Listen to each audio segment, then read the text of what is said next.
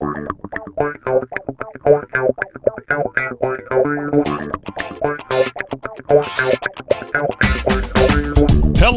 basketball fans, and welcome to the Dave and Dia podcast. Starting at center from Portland, the wily veteran Dave Deckard. And at guard from Los Angeles, the patron saint of rainbows and unicorns, your podcast MVP, Dia Miller. Welcome back to Dave and Dia, a Blazers Edge podcast. I am Dia Miller. I'm here with Dave Deckard. This is episode 50.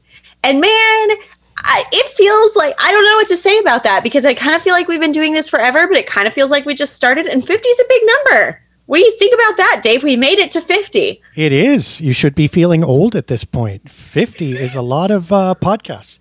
A lot of people quit before now, frankly. Yeah, well, and I'm really proud of the fact that we've done this every single week. We've done it every single week. We're coming up on a year, 2 more weeks, and we will have done a year's worth of podcasts, 1 a week with no stopping. And I'm proud of us. I think that's pretty cool. We had a Bible study at church, my other gig. And sometimes, Bible studies are slow, boring, usually when they're led exclusively by the pastor, right? But for the last few weeks, we've been studying these Gospels on Sundays. And it's supposed to be an hour. And we always end up at an hour 15, and it feels like it's been 10 minutes. And that's the sign of a wonderful gathering and wonderful people. And every time we do a podcast with you and I, it's like that. It's like, oh my gosh, what happened? We're now at the hour 30-minute mark, and we're not even halfway through what we wanted to say. And it was so exciting and fun. So thank you for 50. Here's shooting for 100 now. Yeah, I mean it's been a lot of fun. And I think we talk about. I feel like we talk about this as we hit every milestone. Like, and we hit 40, and we had this conversation. We hit 50 in 2 weeks. We're going to have the conversation again when we hit 52 into a year. But there we go. It's been fun. Will Damian Lillard be with us at podcast 100? Yes or no? Yes. How dare you, Dave? I'll say no. We'll put that as a standing bet. Why? If I win, you have to eat sushi once. I'll pick some tame ones for you. And if you win, I have to eat like you for a week, which is going to destroy me. I don't know how I feel about this. Dame, don't make me eat sushi. Don't make me eat sushi. Just, one roll, like vegetables mostly or something. That doesn't make it better. It can be really tasty. Anyway, you'll probably be right. I'll probably have to eat like you for a week, a mayonnaise sandwich on Wonder Bread. I actually hate Wonder Bread, but... Yeah, every time I exaggerate for effect, you correct me, but...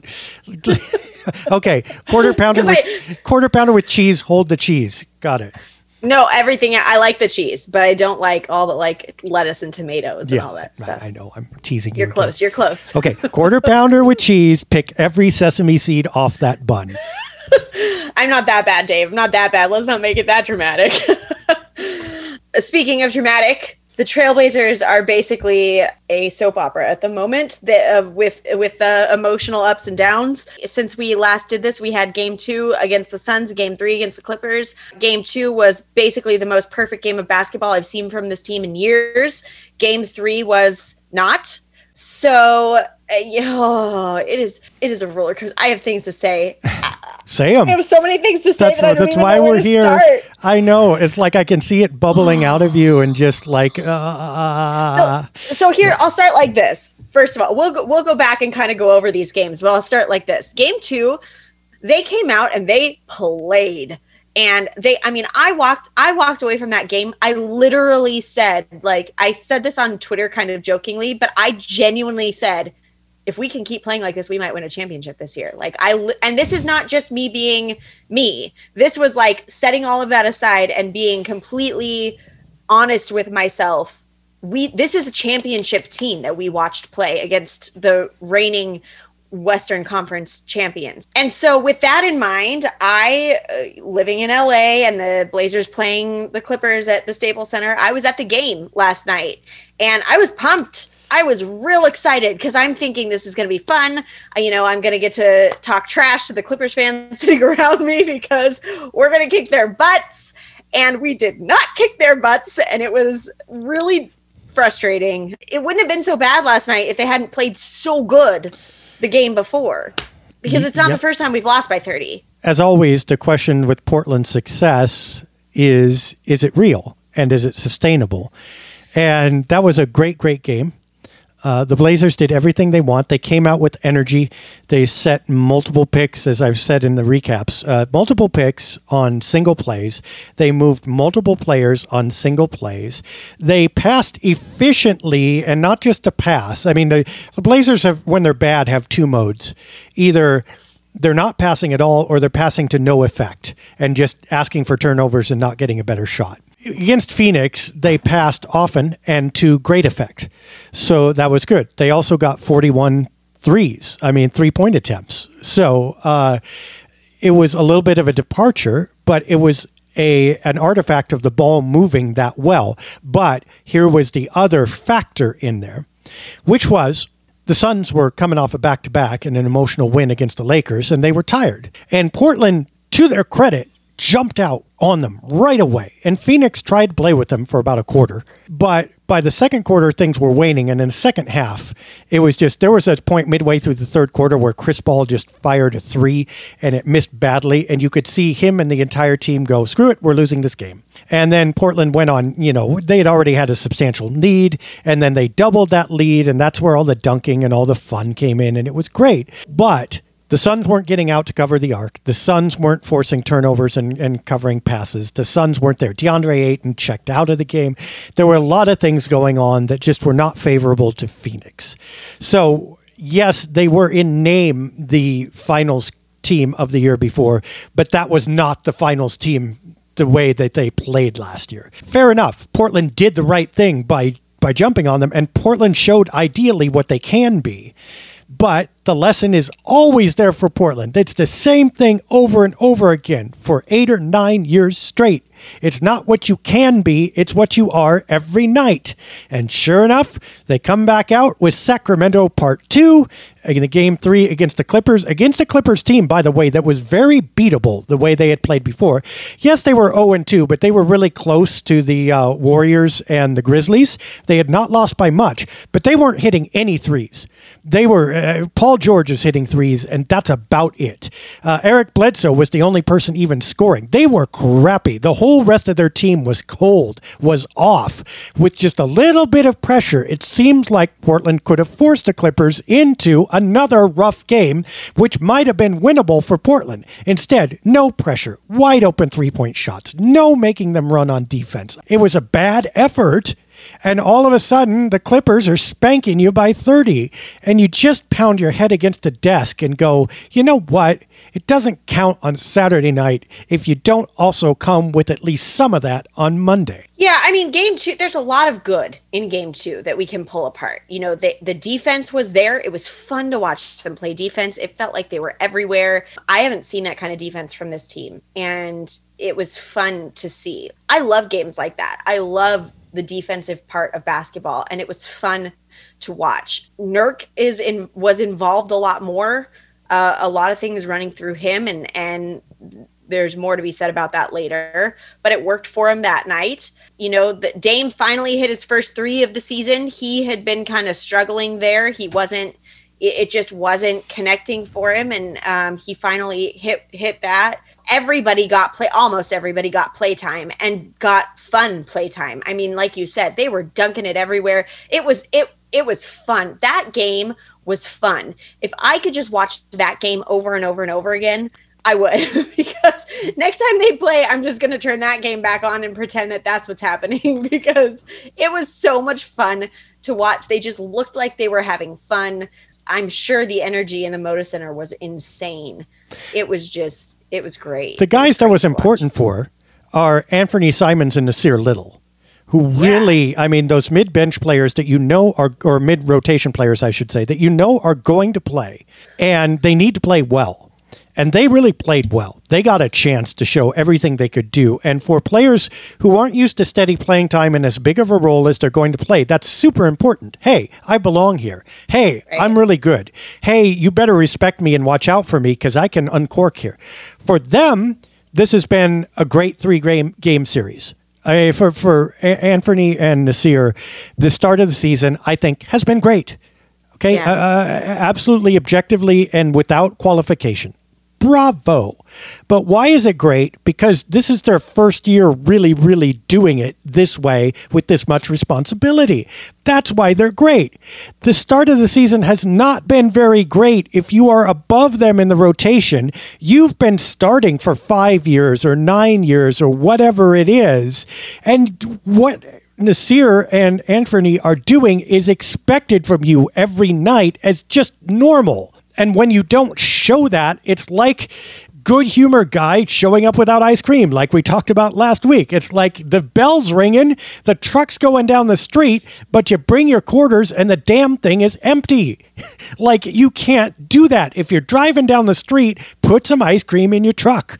I don't get it. This is not the first time we've said this about Yusuf Nurkic. This is not the first time we've said this about CJ McCollum. This is not the first time we've said this about anybody on the Blazers. And here we are again saying the same thing. And as long as this happens, I'm sorry, they're not that good. And this is exactly how they're not that good and why they're not that good. It's an interesting conversation that's happening right now because all of the off-season stuff that happened, all of the talk about, does Dame stay, does he not?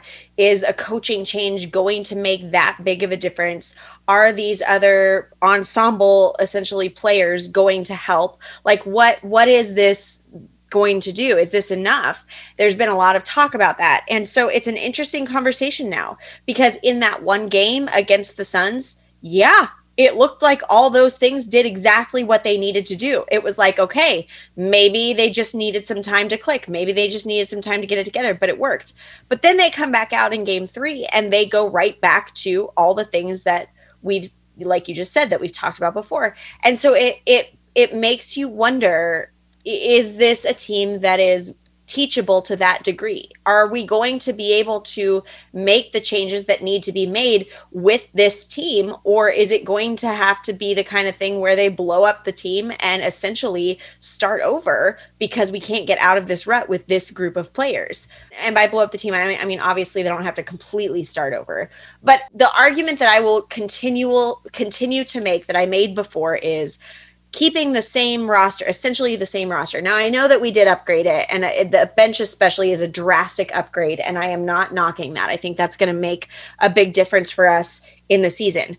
You can't take a team that was 29th in defense last year and change the coach and expect that now that team is going to be 5th in defense or even 10th in defense. I just don't think that changing a coach and keeping essentially the same roster is going to make that drastic of a difference. I think it's possible that can make a difference, but I don't know. But then you see that game, like the game 2 against the Suns, and you think, well, maybe it is going to make a difference. Like maybe something did stick. I don't know. It is a roller coaster. Yusuf Nurkic was really good in that game, and CJ McCollum was really good in that game. And frankly, they were both able to play up the middle of the floor, which helped, okay?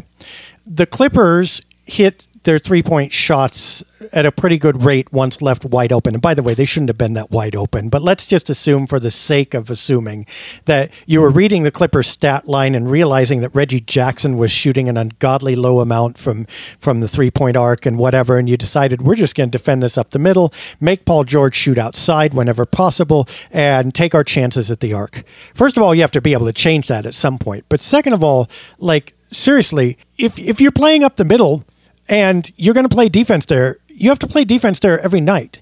You can't just take breaks in the middle of the floor. It's literally it's the easiest place to score from. And I get that the Clippers tried and succeeded in stretching out Portland's defense a little, but who isn't going to under those circumstances? Who's going to say, I don't want a wide open corner three? It's literally the in vogue shot, the best shot in the NBA right now. No, I don't want that. That's okay. Well, and second of all, if we're defending up the middle, why isn't the energy? Why aren't the rotations there every night? And why are teams still scoring up the middle? Why is it so damn easy when you're actually concentrating on that area of the floor? That's a problem. And either they're not capable or they're not bringing it every night. That's basically the deal. And one is unsolvable and we should just throw up our hands. The other is inexcusable. I just am really frustrated. I get why it happened on Saturday night. By the way, I was happy that it happened on Saturday night too. If you read that recap, it's really joyous because you know what you do in recaps? You say what actually happened. You don't say what you think it means. You don't say, by the way, for that night, it's that game. That was great. But they had to know those questions were there. And I think Coach Billups actually had the right question. Everybody wants to win. Do you want to do what it takes to win? And the Blazers are just like mailing in their response, snail mail, saying, no, that's okay. Ask me again some other time. Well, and that's the thing is like you hear Billups say the right things. You know, he seems to have the concept and I think he's trying, but it's so confusing to me because you know that they want to win. Where's the breakdown here? Like what's happening? The thing about that game against the Suns is we've seen what they're capable of. It's possible. They have the skill. They have the ability. We watched them do it for an entire game. We watched them play an entire game of basketball the way that we know that they can play basketball, the way that we've been saying that they can play basketball, the way that we've been hoping that they can play basketball. We watched it. We watched it happen. It gave us all a little bit of hope. We know now that they can do it. So why didn't they do it again? Like it's just, and I know that a lot of this game is mental. I know that sometimes you can take every shot and it can be a good shot and they just don't sink. I know that you could, like, there are a million different things you can say. And I know that there's also argument that, you know, in that game too, around a little before halftime, Norm got injured. And so Norm wasn't playing in game 3, but we still have Dame and CJ, and they put Nasir in that starting lineup, and Nasir has been proving himself. He's been playing well. This shouldn't have been a 30-point difference. Norm being out with a knee injury is not a 30-point difference. It's not. And we should be able to adjust to that. It shouldn't be something that kills us. So I don't think it was that. And something that I almost hesitate to bring up just because of how much I hate talking about it is Nurk. Nurk is he's not playing well. He's played very little good basketball this year as far as again, you know, this is keep in perspective that he could still beat the best non-NBA player in the world. But so it's within reason when I talk about things like this is obviously still giving them credit for the skill that they have. But he's struggled. He's not playing the way that we have seen him play in the past. And I just feel like that's what we're saying about Nurk constantly. I feel like we've been saying this about Nurk forever. And I feel like we're giving him the benefit of the doubt. We're saying like, we know Nurk can play. We know he can play well. We know he can do this. And we keep saying like, he's just not playing his best. He's just not playing how we're used to. At what point do we get to the point where this is just how Nurk plays? And what we've seen in the past was in the past. And now this is who Nurk is as a player. At what point do we accept that and adjust to that? If you watch Nurkic move, and other people too, but Nurkic is easy to see because he's really tall and he's right there in the middle of the floor. There's some games where he's moving really well and reading really well. There's some games where he just looks like he's not moving at all. And then there are other times, by the way, when opponents make a slight switch.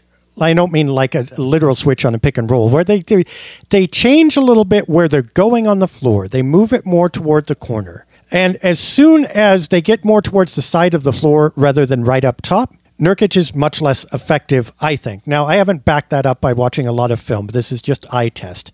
But as soon as you make Nurkic move more laterally and he has to take a diagonal back toward the basket, he just gets stuck out there. And there's not enough rotations. I mean, the rotations to the middle of the floor are kind of working. And by the way, Phoenix kind of kept it there. So that made it easy. But the rotations out to the side aren't. And so all a team has to do is go 8 feet off the center line, vertical from the bucket. And all of a sudden, they've got all kinds of opportunities. That's not defense. That's a dam that's built the opposite way, perpendicular to the way the dam's supposed to be built. Instead of across the river, it's up and down the river. And yeah, you're going to stop a little bit of the water sometimes. And yeah, if all the water comes right against your dam wall, it might look pretty good. But you know what? There's way too much space on either side of that. And the river's going to go where the river's going to go. And there's no coach in the NBA or in middle school that's not going to look at that and go, hey, maybe we should make them move a little bit more. I don't get it. I don't understand why. Well, I do get it because this team was not built with those players. There's a certain mental, emotional attitude. I guess we're going on too long about this, but I swear to you, this is important. There's a certain mental, emotional attitude that some guys have. That Dennis Rodman on the rebounding was a very classic example. He was just Dennis Rodman. He was overwhelming. You were not going to get that rebound. He also played very well defensively, and he was intimidating. Draymond Green is another one of those guys, or has been in his prime. There are more, right? Where you just have that edge. You just have that thing where when you step on the floor and there's an aura around you, and it's like you're parting the Red Sea, and what you want, you're going to get. The Blazers are more like, hey, if you give it to us, we're going to burn you, and they will. You give it to us, we're going to take it all the way. But you know what? If you don't give it to us, we're not going to try that hard to take it. And it's like, wow, really? That's an incredible culture and an incredible attitude to take towards professional sports. And it's certainly not unique. There are a lot of franchises like that. But Portland is definitely one of them at this point. And I don't know how they shake themselves out of it. I don't know that Dame is the guy that can shake him out on the defensive end. He can do it on the offensive end, but he can't. CJ plays one good game and then has a bad one or two. Nurkic, every other game. Robert Covington and Larry Nance Jr. are good at what they do, but they're not going to be able to stop everything. They're not individual defensive stoppers. They're help defenders in Covington's case and opportunists in Nance's case that will look great if there's a lot of help around them, a lot of solid wall around them. They're going to be the reaching out, spikes on that wall that poke you. But without the containing wall, the spikes don't have anywhere to poke. So I don't know who does that. Anthony Simons, no. Nasir Little probably could, but at this point, he's the little Dutch boy putting his finger in the dam, and there are 92 other holes. It's not going to work. So I don't know what this team does, other than what we always talk about. At least go get damn Ben Simmons. And he'll play defense every night. You might hate the locker room, but he's going to play defense. Man, I don't know, though, because I'll say, I feel like CJ right now is a big part of what's carrying this team. Dame has struggled going into the beginning of the season, and Dame is Dame, and Dame will get it together, and he will be great because he always does. And we saw that happen last year. He struggled at the beginning of the year, and then he got it together. And while he was struggling, CJ carried that team the way we're used to Dame doing it.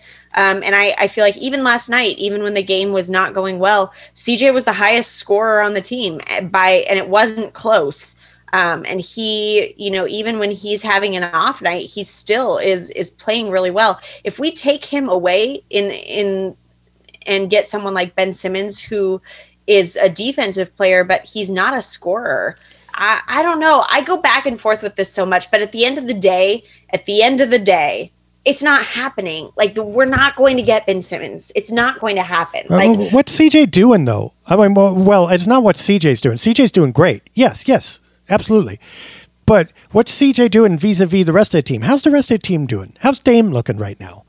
Even great. Norm was pretty good, but still, it's like you're not getting all three of them firing at once.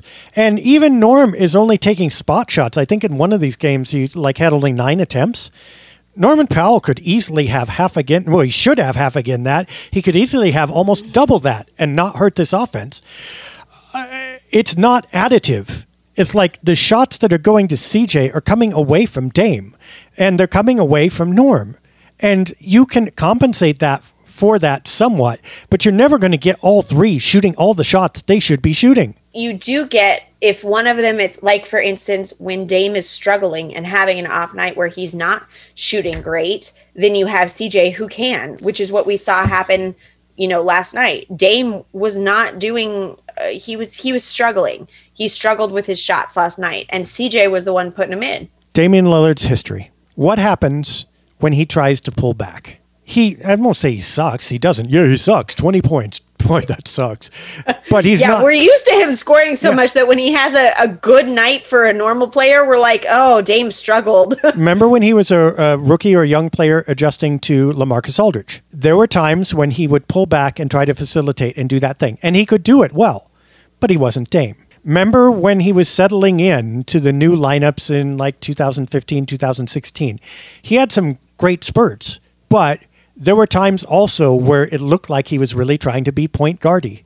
And every time he does that, he doesn't look like Dame. Dame's scoring first thrust creates and allows the rest of his game. And yes, he's still going to get 9 assists. I mean, but you know what? He's going to get 9 assists when he scores 30 too. The difference is he's going to get those same 9 assists. He's not going to give you any more point guardness, but he is going to give you way less points. And right now, it looks like Dame is trying to fit in. Pick his spots. He's not really taken over, even for more than like 3 possessions in any game, whether Portland was up or down. CJ has, and it's been great, but at no point have CJ and Dame stepped up. And at no point, really, have CJ and Dame and Norman Powell stepped up. Jusuf Nurkic has gotten a lot more touches. He's gotten pretty decent shots. He also fumbles the ball every second pass. And it looks like they're trying to feed him. So he's taking shots and possessions away from those 3 guards. This is not a recipe for happiness. This is not a lineup where you're going to go more than 1 game in 8. Wow, all 4 of those guys all went off at once and all got max shots and all came through. If they really did that, I mean, Nurkic would be scoring 18 a night and all 3 of the guards would be above 20 and Dame would be approaching 30. It's not going to happen. We're just in a weird place. And I'm trying, it's really early. We're 3 games in out of 82. So I'm trying really hard not to lean one way or another or panic one way or another. Again, they're adjusting to a whole new system, a whole new way of doing things. I get that takes time. I get that they're going to have to mesh and figure that out. So I'm trying really hard not to overreact either direction and just kind of wait it out and see. This could be growing pains. It could be the kind of thing where, they're going to get it together and we're going to see more of what we saw in that Suns game. I have hope for that. I am holding tightly to that hope right now. I guess my point is, if you traded away CJ, Dame is going to resume the lead shots on this team. And he's going to do it because he'll be taking some of those shots CJ is in the ISO, but he's going to do it because Ben Simmons is also going to feed him. Right now, CJ McCollum is the leading shot taker on this team. And it's not just that Dame is missing shots. Dame is not taking shots, not as many as CJ is anyway. We're not worthy of what we're seeing from CJ. I bow to him. Absolutely. It is fantastic what he is doing. But this is not as critical to Portland's success ultimately as Dame. And I think everybody acknowledges that. And to me, what CJ is doing is upping his value. And the Blazers need to take advantage of that still. It's an old conversation. But I don't see this roster built to be able to score with all its potential scoring. It's never going to mesh in that way over a sustained period. It's going to be exactly this. You're going to see a night where they look absolutely world-beating, and then you're going to see a lot of nights where only 2 of those 4 cylinders fire. That's what I'm afraid of. I'm afraid this entire season is going to be one giant roller coaster of up and down and up and down. It feels to me like we're not going to see a whole lot of middle ground. We're going to see a lot of really high highs and really low lows. And I don't know if I can handle that. I don't know if I can make it through this. But I feel like I say that literally every season. Every single season I say, I don't know if I can handle this. And then I do. So yeah, but it's not, I don't think it's going to be that bad because we're not going to see the blowout win and 30-point losses. That part of it, the change between Phoenix and the Clippers game, that part of it literally is beginning of the season, new coaching, whatever. That's going to normalize. But what we're going to see, I think, is a bunch of oatmeal, and it either has raisins in it or gravel in it.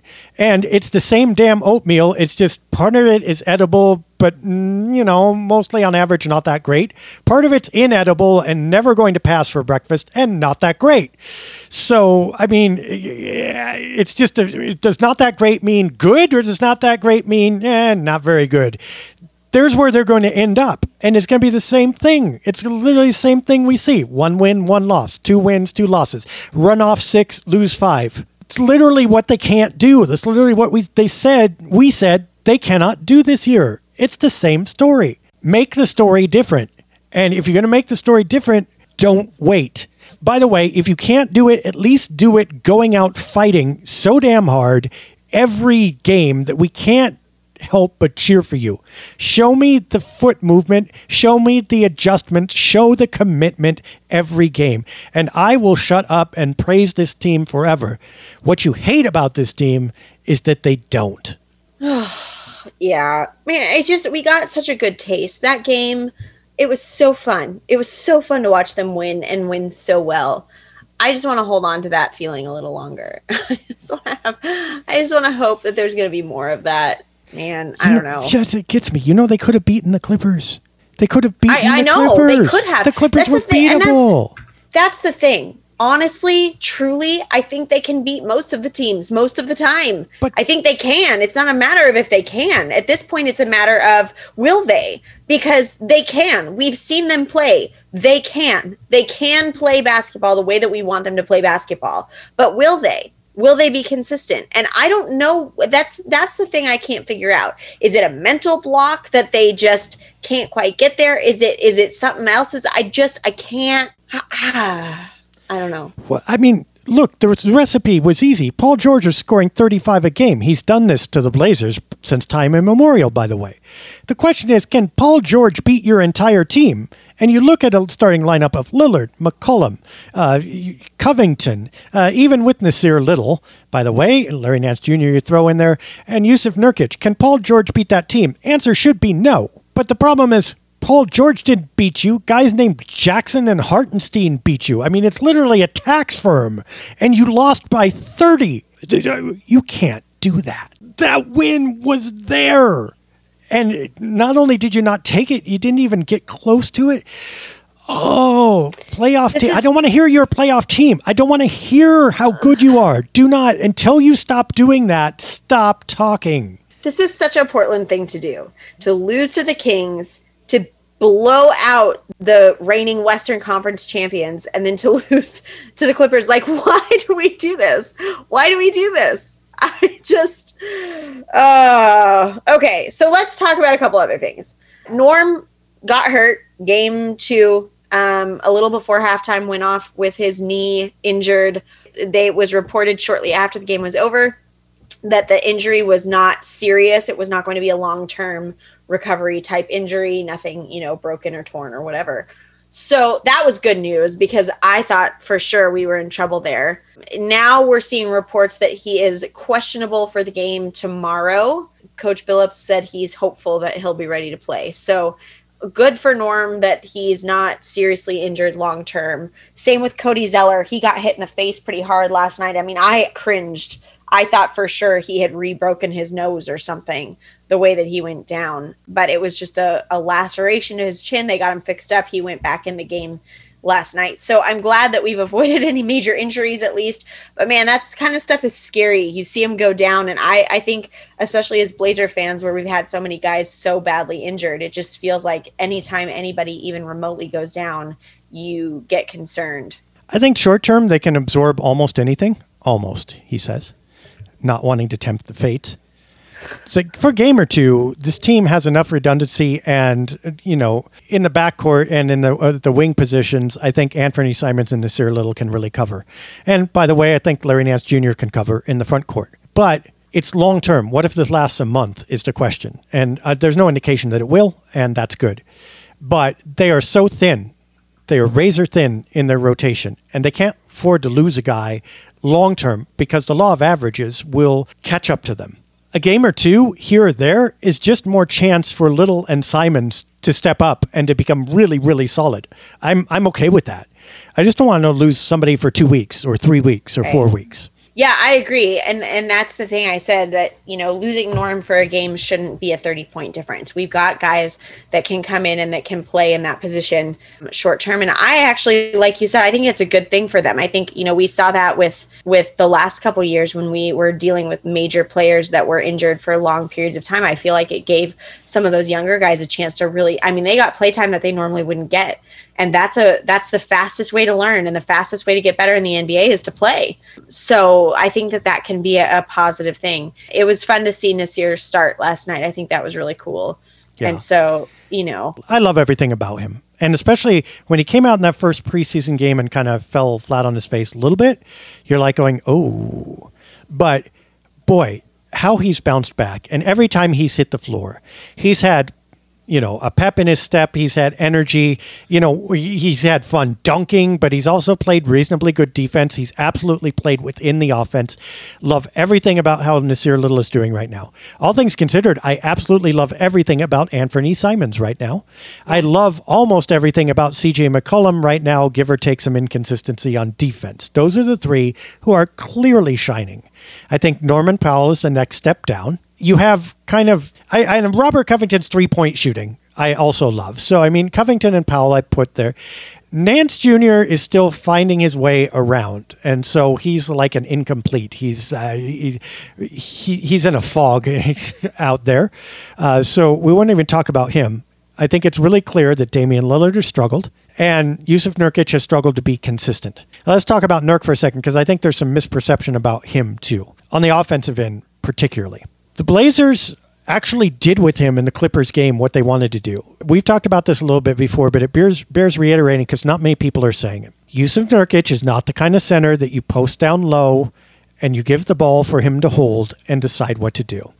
Every time his feet are still, it's trouble. And every time he takes too long setting up his move, it means he ends up rushing his shot and or the passing lanes close around him. It's either turnover or really awkward shot. They have to hit him on the move. And when they hit him on the move, he's able to score quickly with a good shot. In other words, he doesn't hesitate when he has the ball. He turns right into his shot, and then it looks good because his size and quickness advantage both tell, or he's able to make an instant read before the defense can react, and he gets away a good pass. So they have to hit him on the move, and they're doing it. Slowing him down is disaster. That said, there's one prerequisite to moving that fast and that efficiently. You got to catch the damn ball. Because as soon as you don't catch it, as soon as you bobble it, then you've slowed down. Then you've stopped the play right there. Or God forbid you don't catch it, which is also happening, and it gets poked away. He's not catching the ball. If he can't catch the ball, he's done. Because the only plays you're able to set him up for then are the plays that he's going to bungle 40 to 50% of them. I don't know how to solve that. I don't know and I don't know what's going on with his fingers. Is this a chronic thing? I mean, it kind of has been, but I'm used to his turnovers being he's standing still, he turns around, there's a guard or a wing behind him, and bats the ball right out of his hands. That's very Yusuf Nurkic. I'm not used to this Nurk who can't even catch on the move. I'm not sure the Blazers have tried it, but he needs to get better pretty quickly. Or he just needs to become the offensive rebounder and opportunistic guy again. And I don't know which needs to happen. But something needs to change here. Otherwise, he's just not going to be effective. Yeah, and Nurk is, especially in the spot that he's in, and especially with as short as our lineup is, we need him to be good. And if he's not, like we've said in the past, it's gonna really affect the team. It's gonna really affect the outcome of those games. So hopefully they can figure that out. I mean, I think that more turnovers is going to be a part of what they're doing right now and how they're playing right now. The less, the more movement that they have with the ball, the more that they're passing, the more that they're moving around, the more chances there are for someone to steal the ball versus, when they come down, play ISO, shoot the ball, that's it. It's a lot less likely that the ball is getting swatted out of their hands or it's getting obviously taken when they can't take it on a pass when there is no pass. Those kinds of things that's going to happen more in this type of play. But that being said, there are some things that shouldn't be happening, at least not as much as they are. And that's why I said earlier, like, at what point do we say, because we keep saying, like, this isn't the Nurk we're used to. This isn't the Nurk we've seen. This isn't whatever. But I feel like we've been saying that for so long now that, like, is this not the Nurk we're used to seeing? Or is this, like, this isn't just a fluke anymore. This isn't just like a random, like, this is how Nurk plays now. And until we see regular improvement, we have to kind of accept that this is where he's at. Did you see a little bit in the Clippers game? Dame tried to feed him a few times. It was in the second half. And now I can't speak for Dame. I'm just reading tea leaves and expressions.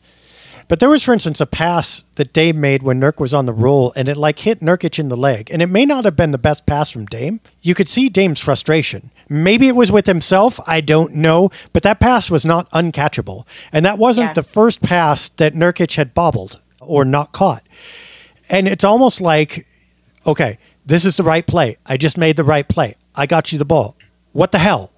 I mean, right. As we talked about last week, it's one thing to be making the wrong plays.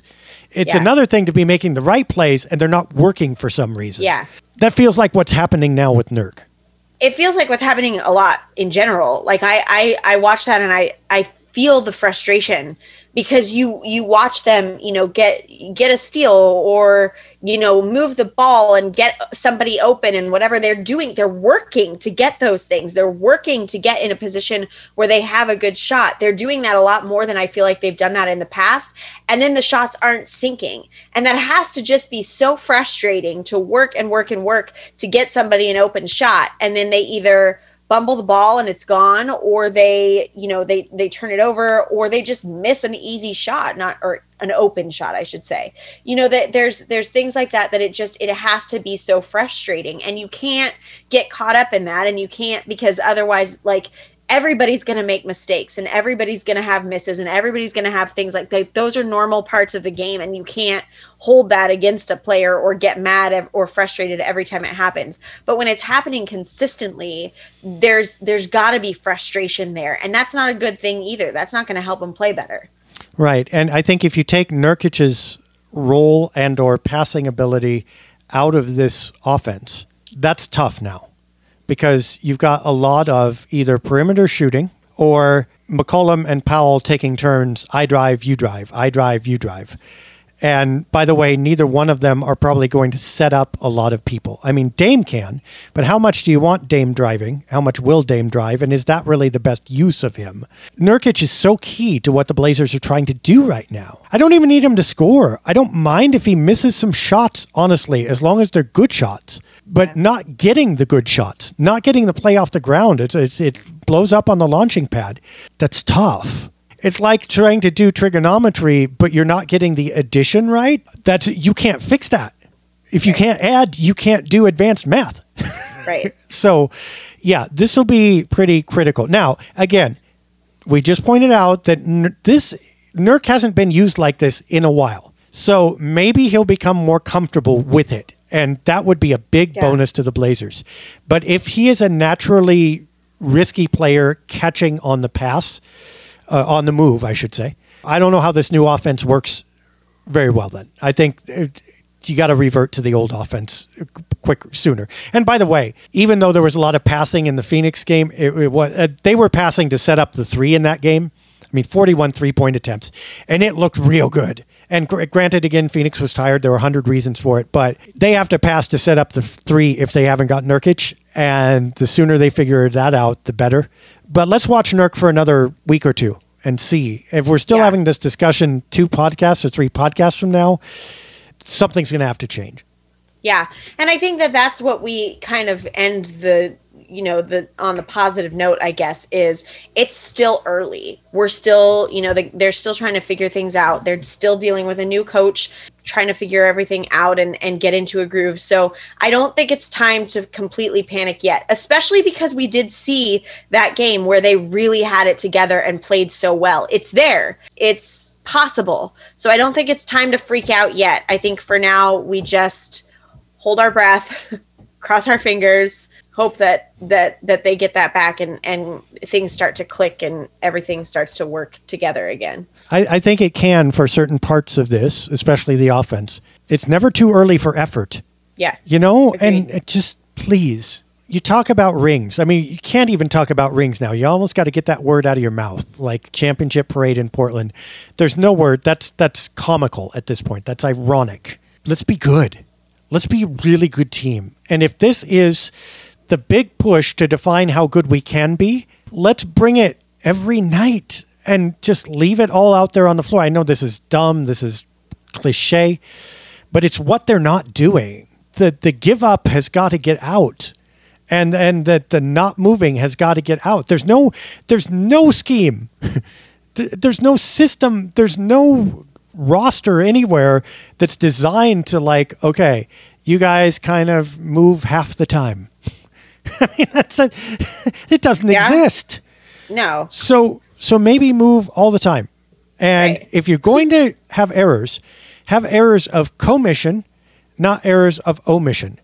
And nobody's hand goes down, nobody's shoulders goes down and slumps, nobody half walks toward the cover. If you're going to close out and you're supposed to close out. And by the way, if you end up 3 steps shy of the shooter and you still at least closed out, that's a better habit than just saying there's no way I can get there. So at this point, that's all I want to see. I don't even need to see wins. I just need to see that.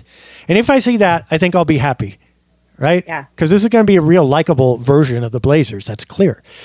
If you don't see that, no version of the Blazers will be likable. Yeah, I agree. I think we don't panic yet. And I think that there's still time for them to improve and to get some of these things together. So I think that's a good thing. Is there anything else that you wanted to say about these games? Not so much about the games. I think that they are what they are. I mean, it's a roller coaster. Buckle up. It'll probably be like that. If there's, they'll probably come back and beat the Clippers by 22, right? I mean, because that's what they do. And the problem is not that they're capable of doing that. The problem is that doesn't matter because you just lost by 30 and the score doesn't matter. You lost to Sacramento, okay? So that counts like your big win against the Clippers. That's just paying off your debt. Right. And that's not really getting you ahead. It's getting you even, literally. You should be able to build on that and go, hey, we're 3-1, we're 4-1. No, you're going to get either slightly above even or rescue you from being really bad. That's not what the deal is with a big win. A big win defines your season, not just the weekend. Set the platform for those, and I think that's going to be their measure of success, not any individual game. Yeah, I think, hopefully we have some things to look forward to and it ends up being a fun season to watch. Yeah. Beat the heck out of you got to beat the snot out of the Clippers on Friday, though. You got to get that back. That's if this were wrestling and you just got squashed by somebody, but you're supposed to be a main player, you got to come and get your heat back, or you got to get your momentum back. You just don't lose twice, especially since the Clippers are not exactly the glitterati of the Western Conference right now. You get that back big time. And by the way, why don't you win against Memphis? That would be good too, because then that Clippers win would actually be building on something. By the way, Ja Morant, boy. Oh, boy. Man. Oh, man. If you have not watched him lately, tune into this game on Wednesday night because it's not going to be long before he is mentioned easily. I mean, already before CJ McCollum, even though I think CJ is as good of a player in most ways right now. But Ja Morant is going to start encroaching on that conversation with Chris Paul, Damian Lillard, and other, supreme point guards if he keeps this up. And he's young. Oh, yeah. Oh, wow. This is one of the guys that you need to watch because, holy buckets. Well, on another somewhat Blazer-related note, and I don't know if there's anything else you want to talk about Blazer-wise, so jump in if there is. I got to do something kind of cool this week, and I just kind of wanted to share that. We've talked on here before about how I'm a photographer as well, and I shoot basketball. And I connected with Clyde Drexler's son. His name is Adam. And he is a professional basketball player overseas. He's been home for a little while because of COVID. But he was in the Los Angeles area, and I was able to meet up with him and shoot him playing basketball. I was able to photograph him playing basketball. That's always confusing when I say shoot and we're talking about basketball. And it was really cool. He's first of all, he is an incredible player. He has a lot of skill, and he's a great dunker. He sat there and dunked for me for over an hour, just over and over and over and over, and made the majority of them.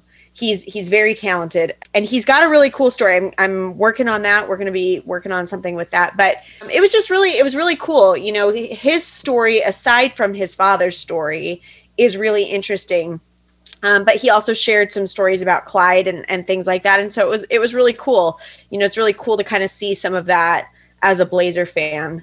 So I'm working on something with that, with some of these stories that he told, and I'm excited about that. I think it's going to be fun. So that's super awesome. I'm glad to get that opportunity. And, for those people out there listening, don't sleep on what Dia is accomplishing and is doing. Obviously, photography, Dia, was your profession long before you hit us in the sports world. So that's a mature growth curve there. But not just podcasting, but also interacting with people, reaching out in the community, interacting with players. I mean, not that we ever want to lose her, and I intend not to, but Dia is going to be the entire package as she grows into this. So I'm glad you get to do this. This will be another step on that curve, and it's just amazing. I can't wait to hear this story, to see those photos. It's going to be incredible. And never a bad time to hear more about Clyde or Clyde's family. Absolutely never. That's like an evergreen 100%. That is literally, that's the filet mignon of topics, like the classic, and will never get old.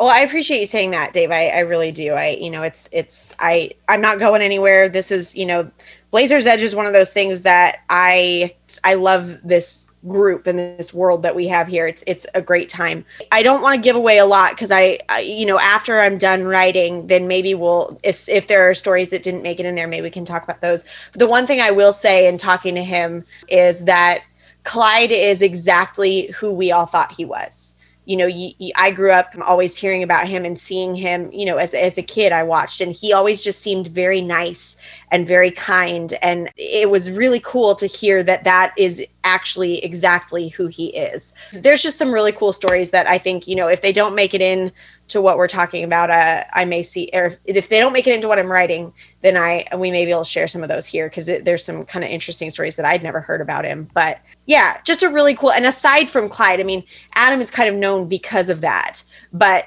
in his own right, he is a talented person. So anyway, I'm excited about that. It's one of those things that I think anytime things like this come up that are Blazers related, I like to share them here because, it's something to watch for. So. Yeah, absolutely. It's a subject that warms my heart. I mean, I grew up with Clyde too. That was really my first love that was mine. Yeah. Yeah. It's like cats. Sorry, you probably don't know about this because you're not a cat person, but I am not a cat person. Like you have cats when you're a kid, but they're kind of your parents' cats. They're kind of your family cat. But there's that one cat, like your first one as an adult, that's really yours. Yeah. And that will always have a special place in your heart because it was that first time that relationship happened. Now, I don't want to compare NBA players to animals. Cats. But at the same time, that feeling is how I feel toward Clyde. Like that's mine. That's my team. That's me. That's not my dad's team. That's not the history team. That's not the whatever. That team was mine, and I lived and died with that team, and loved every moment, and just the thrill, the in your heart in your throat thrill of watching them play, and that lasted really through the Sabonis years. It started to calm a little bit after 2001 because I was getting older, but also because the play declined. And I certainly feel a lot different now than I did then. And there will never be another team like that. But yeah, anything I can hear about Clyde and or Adam or anyone associated even peripherally with that team, I am eating up. Yeah. It's kind of the same way for me. And it's interesting because in telling, I was on FaceTime with my mom and my grandma the other day, and we were talking about this. And my grandparents lived in Portland, and they're the ones that as a kid had season tickets to the Blazers. They're the ones, I was going to games before I could even walk. They were taking me and sitting me on their lap during Blazer games. And that's where my love for this kind of grew. And that was in Clyde's era. I was born in 85. So it was, I was young when Clyde, and it's wild because I have vivid memories of watching Clyde. And when I look back at the years that he played, I was very young when he stopped playing for the Blazers. I was still really young, and I still have such vivid memories of that. But my grandma said, and I found this really cool, she said, they were season ticket holders, and they got their season tickets the year that Clyde was drafted. And they let their season tickets go the year that I don't remember, she said it was the year he moved to Houston or the year that he retired, but one of those. And so my grandparents essentially, short of the games that obviously they couldn't make it to, watched every single home game that he ever played in Portland. That's so cool to me. To get to witness that to that degree is just really cool. Actually, that's pretty awesome metric. Be the team that you can ask your grandma and grandpa to watch, and they'd immediately get why they're watching. And, obviously the Blazers, let's give them credit. That Houston series, 0.9, the Oklahoma City series and the Denver series that followed in 2019, those were moments where anybody could have watched and gotten it. I want to see that team night in and night out. I want to be able to go to grandma and grandpa and say, you gotta see this. You gotta see this, because win or lose, watch this. If the Blazers had that thing, I think they'd be really good. They might not win it all, but they'd be really good. And by the way, they'd command respect around the league. Damian Lillard is he's automatic respect, or at least there's ceiling room for it. And if they follow up on that at all, their reputation and respect is going to rise exponentially. Yeah. Be that team. People don't not like Dame. Like you don't find, short of people that are really big fans of the teams that he hits, big 3-pointers on, and they're like, we don't like him because he scored on us. Short of those people, everybody likes Dame. You go to games like last night, even the Clipper fans around me were talking about how much they like Dame and how good Dame is and whatever else. He's well liked. He's well liked amongst the other players. He's just one of those people that's well respected. And I think that this is part of the conversation and part of why we talk about him kind of being essentially the next in line to be like Clyde. That in this franchise, not necessarily in how he plays, but in the franchise. And I think he's made a name for himself in that same manner, where people really have a lot of respect for him and who he is as a person, as well as how he plays. He's the Clyde of this generation, easily. Yeah. And he will have a more enduring impact than Clyde, because Dame plays in the era of every game televised, social media everywhere. Right. And his personality is out there. So he ultimately is the most influential player the Blazers have ever fielded and will ever field for a very, very long time, I think. So, he's eclipsed Clyde in all those ways. A little bit stronger team around him, a little bit more playoff success, and we can say he's eclipsed Clyde in every way. So, let's end that debate for Dame. There we go. Whatever it takes, let's hope it happens this season. For Dia Miller, I am Dave Deckard, and we will see you again next week when we turn 50 days. A hater sees an opening down the lane, moves towards the hoop, but then Dia comes out of nowhere to swat the shot attempt away, saying, "Get that weak stuff out of here." Dave scoops up the loose ball. Now it's a pass right the other way with Dia. She's flying down the court. Dave sends her an alley-oop. She jams it. Boom, shakalaka. The crowd is on its feet saluting Dia. I tell you, if she isn't the Rookie of the Year, they really ought to just stop giving the award. What a talent.